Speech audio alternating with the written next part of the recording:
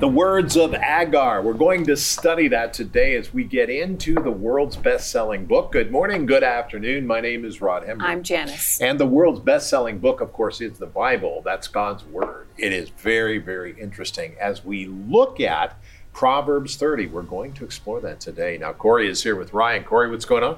I'm going to be taking a look at lions in the Bible and lion imagery in the ancient world. Ryan? Well, today I'm looking at how dairy products were made in the ancient Middle East. And interestingly, Proverbs chapter 30, verse 33 gives us some insight into the process. All right, very good. Janice, what are you doing today? Yes, today I've titled my segment, Help, Lord.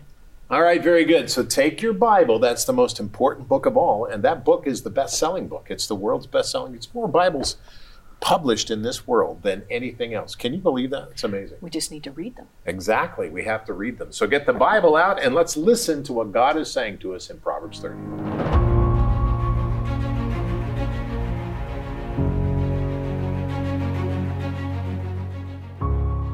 Proverbs 30, verses 1 through 9. The words of Agar, the son of Jacob, his utterance. This man declared to Ithiel and Ucal, surely I am more stupid than any man, and do not have the understanding of a man. I neither learned wisdom, nor have knowledge of the Holy One. Who has ascended into heaven or descended? Who has gathered the wind in his fists? Who has bound the waters in a garment? Who has established all the ends of the earth? What is his name? And what is his son's name, if you know? Every word of God is pure. He is a shield to those who put their trust in him. Do not add to his words, lest he rebuke you and you be found a liar. 2 things I request of you, deprive me not before I die. Remove falsehood and lies far from me. Give me neither poverty nor riches. Feed me with the food allotted to me, lest I be full and deny you and say, who is the Lord? Or lest I be poor and steal and profane the name of my God. Proverbs chapter 30, verses 1 through 9.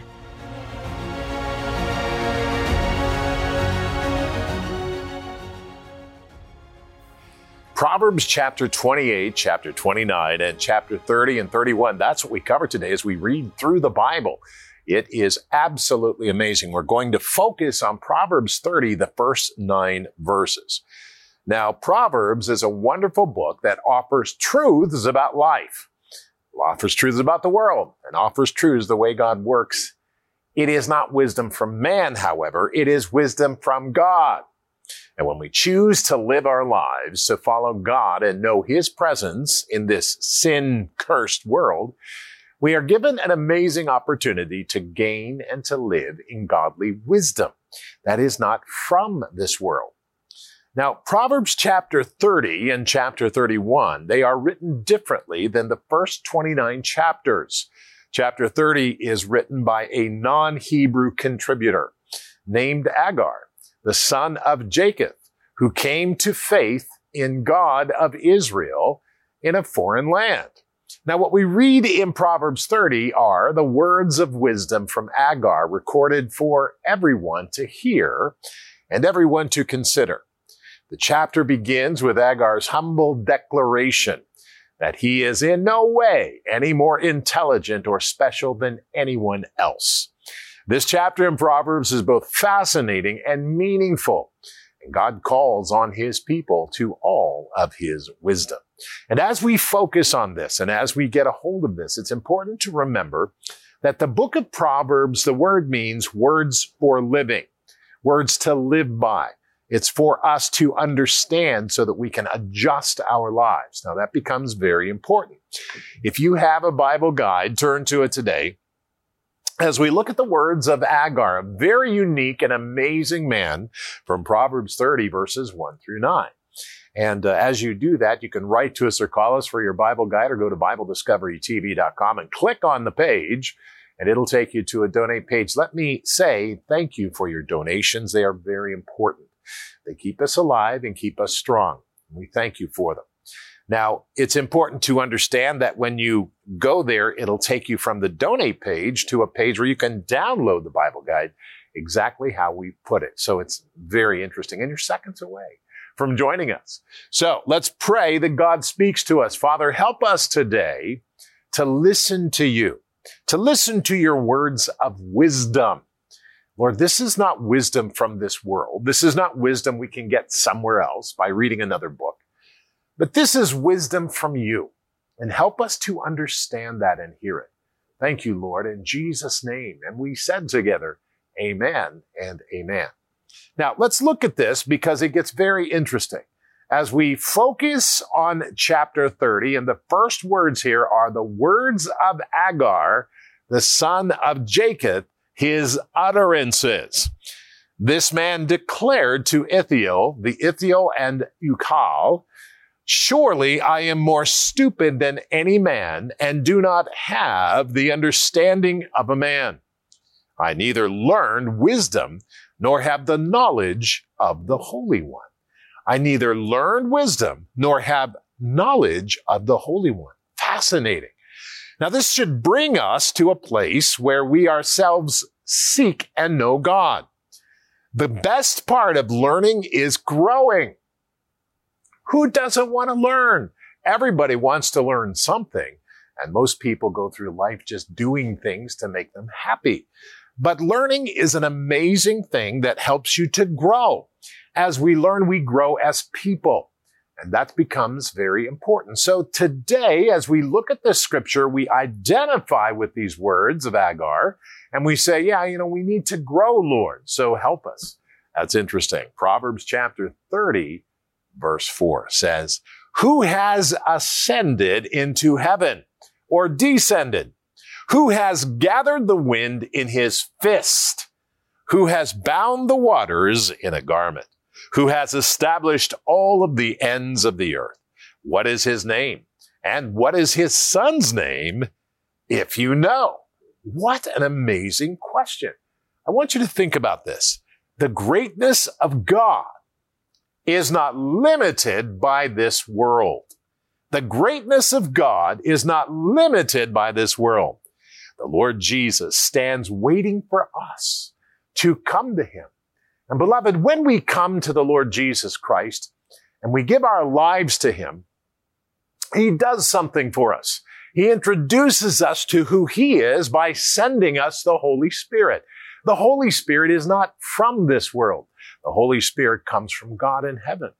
And the Holy Spirit is what we need to get us out of these problems that we have. Because we can't change ourselves, but the Holy Spirit can. And the Holy Spirit changes us. And so we pray, Father, help me to change as your Holy Spirit takes control over my life. And that's part of coming to know God. That's part of what it means to be born again. You have the Holy Spirit inside of you, a touch of God inside of you to change you. And that changes the world around us. It's very interesting, as we discuss this. Now let's go on. Proverbs chapter 30, verses 5 through 9. Watch this. Every word of God is pure. He is a shield to those who put their trust in him. A shield.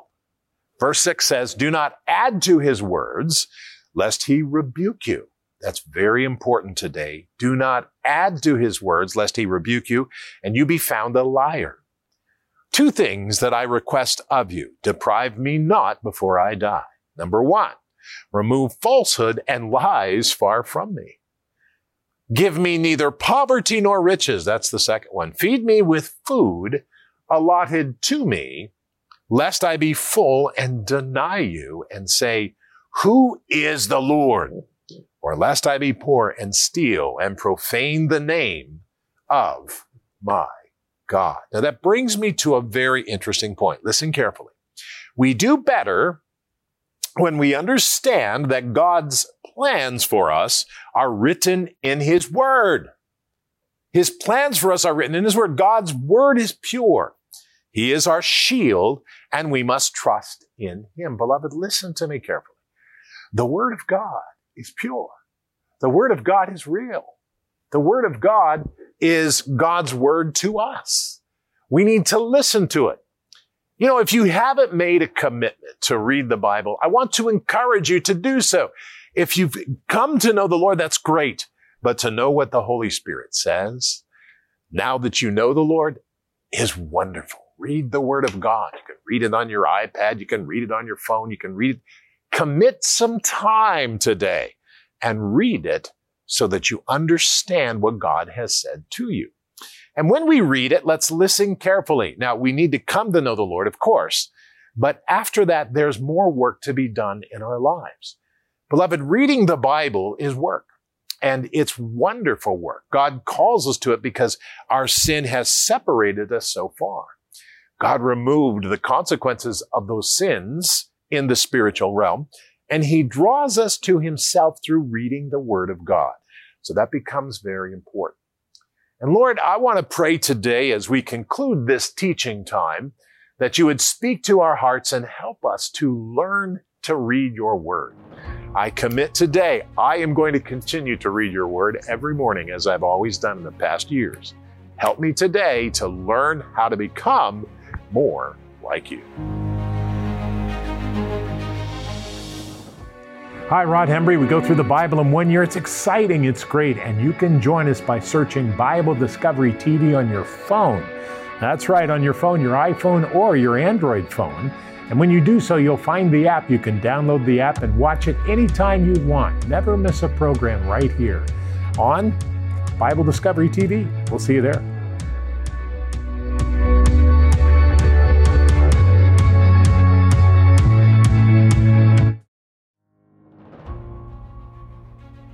It's time now to carry on with our discovery of the Bible, and my segment today is all about how certain dairy products were made in the Middle East. Now, as I mentioned at the beginning of the program, Proverbs chapter 30, verses 33 gives us some insight into the process. And what's really cool is that the writer of this passage uses this imagery to teach us a valuable lesson about the nature of anger and strife. But let's take a look at how people in the ancient East produced tasty dairy products.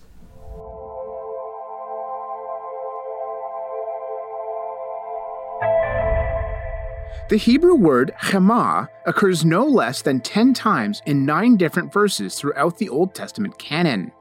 The King James Version of the Bible always translates this word as butter, though other translations render it in various different ways, such as curds, cream, curdled milk, and even cheese.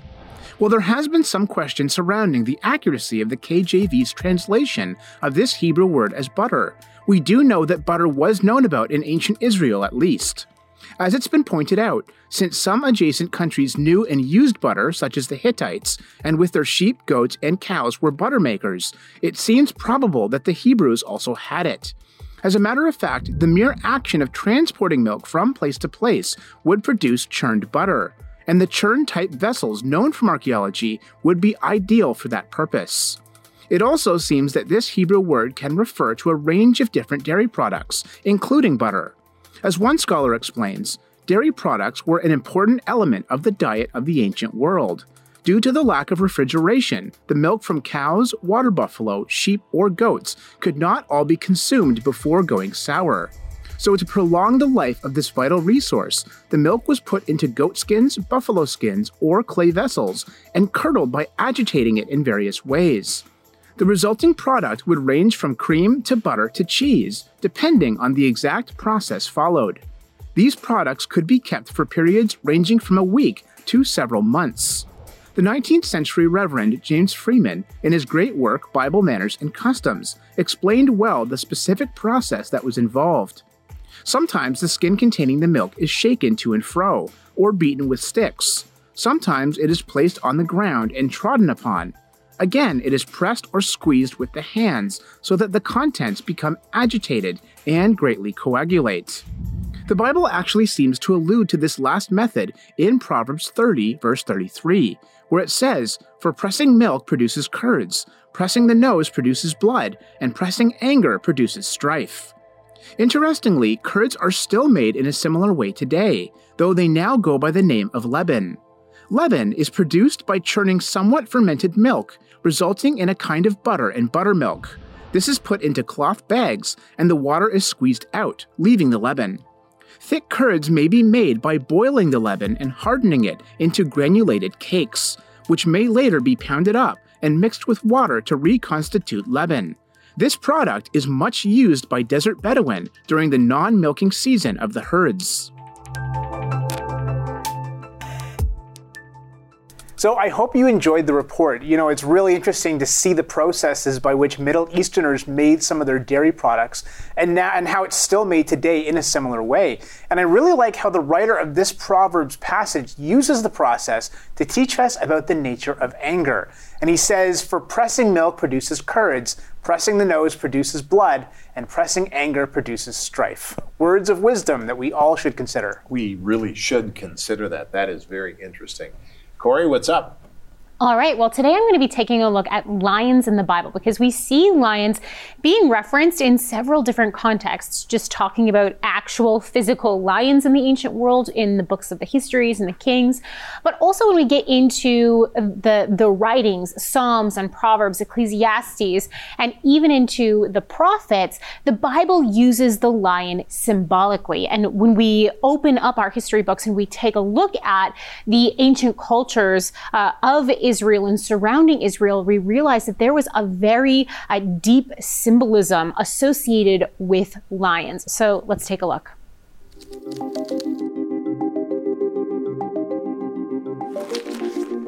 The lion was one of the main predators of ancient Israel and is mentioned often in the Bible.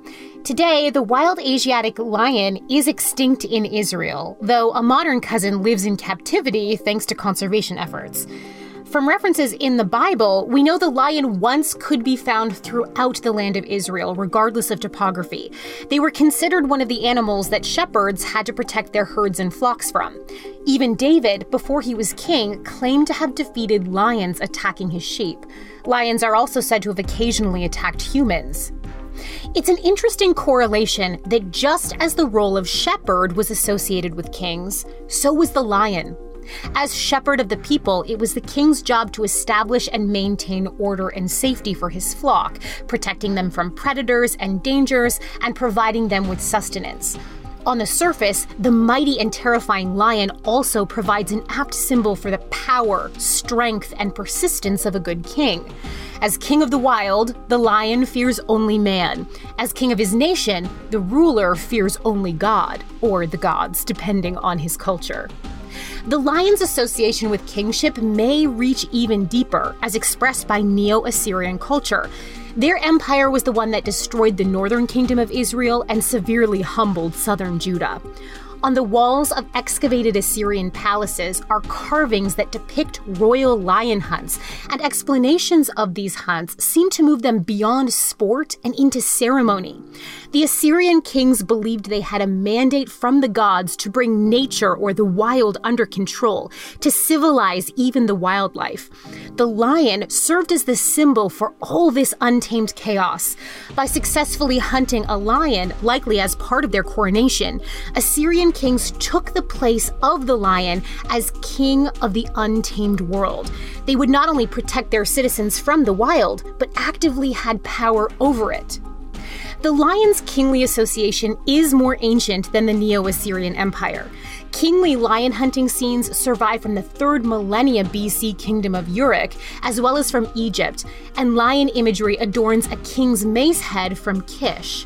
In the Bible, King Solomon's throne was reached by 6 stairs flanked by a total of 12 lion statues, perhaps symbolizing the mighty king-like power of the 12 tribes of Israel, ruled over by the ultimate king, himself.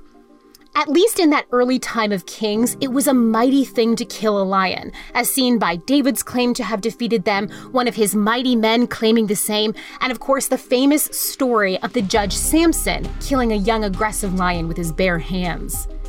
It's not known if Israelite kings ever participated in kingly lion hunts, but it is possible that there were some unlawful lion cults or ceremonies that took place. This is hinted at by lion-shaped cult objects and by a lion bone found in northern Israel's apostate high place.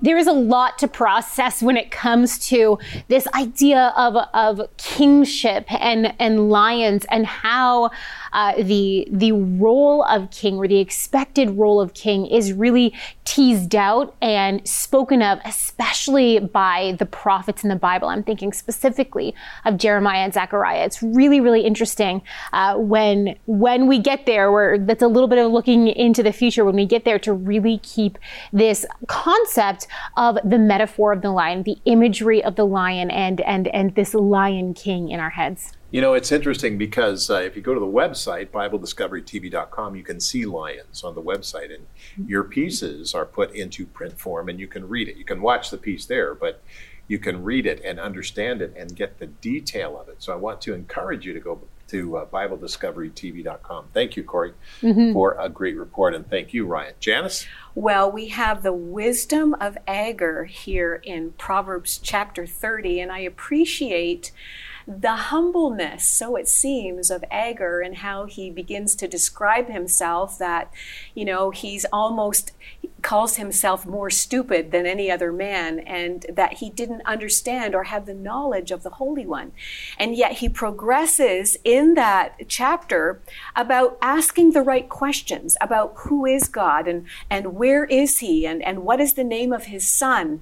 And then he progresses into acknowledging that God's word is pure, and that he is a shield to those who put their trust in him. And you see this development of progression in God, which builds up this wisdom, this divine wisdom in this man. And yet he sees himself in that place, that it's not his wisdom that he has gained within himself. It's a divine wisdom that God has placed in him, as he has been seeking after God and asking these right questions and keeping himself in the Word of God. I really appreciate Agur's request. We see it here, starting in verse 7. He says, 2 things I request of you, and he's talking to God. Deprive me not before I die, is a little section that he adds. He says, remove falsehood and lies far from me. And he says, give me neither poverty nor riches. Feed me with the food allotted to me, lest I be full and deny you and say, who is the Lord? Or lest I be poor and steal and profane the name of my God. When you really study that and take a look at it, what he's asking is to be content. He's asking God to help him to be content, understanding that it is God who is his provider, that it is God who makes a way for him. And that is the progression of the follower of Jesus Christ. We too are to be, Rod, like little children. We are to recognize that God is our Father, that he is our salvation, he is our provider, he is our sustainer, he is the one who has given us life. And in that, we need to seek after him. We need to be followers of Jesus Christ. We don't need to say, okay, well, I've given my life to Christ, and so now I'm okay. I have eternal life, and I'm okay. It begins a walk. It begins an action of who we are. It begins a discipline in our lives to read God's word, to spend time in prayer, to ask the questions as Agur did, to understand that we don't lean on our own understanding. We've read that previously in Proverbs. To not depend on our own understanding, but to acknowledge God in everything that we do, in all of our ways, and he will direct our paths. And this is really what Agur is talking about. He's saying, God, I don't want to go after wealth and riches so that I have everything and then I forget about you. And then when I run into trouble, all of a sudden it's, oh God, please help me. He wanted a relationship with God, understanding that God will supply all his needs. It's like Jesus said, seek the kingdom of God first, and all of these things will be added unto you. We need to build God's kingdom first. We need to seek after God first. And I think it's an important message for us in today's world, when, there is a lot of uncertainty in the world, but our provision and our sustenance and our contentedness comes from God. One of the things that's important to remember is, Janice, is that people what happens to them is they're looking for quick answers. And they have problems, and the problems they sense, and they've been trained by the media to be impatient.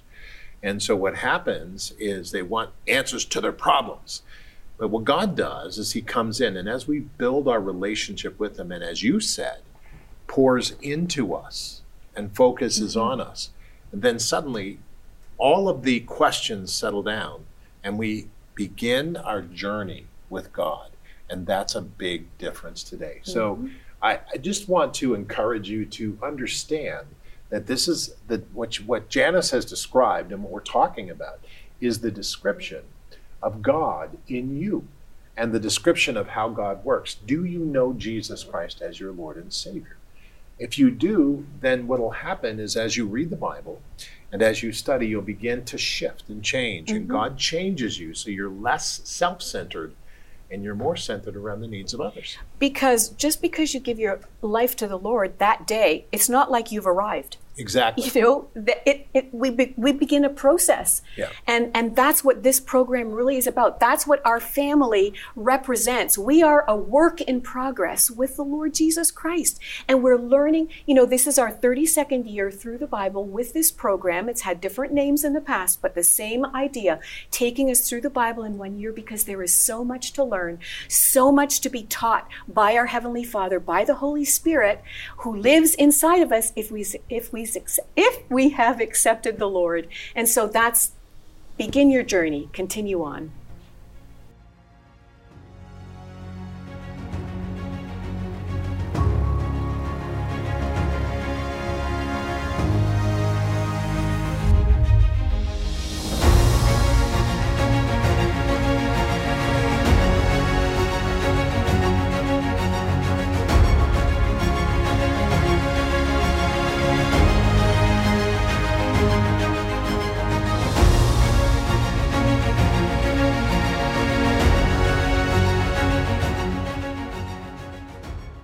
As we studied the words of Agar, we learned a lot. Lord, I need to hear from you. I pray today, and we pray today, Lord, we need to hear from you in our life. Help us to listen to your word. Thank you, Father, in Jesus' wonderful name. And we said together, amen. Now, I want to remind you of our Bible prayer meeting on Monday, Wednesday, and Friday at Facebook, YouTube, and Bible Discovery TV, 3:30 to 4:30 Eastern Time. Join us there live.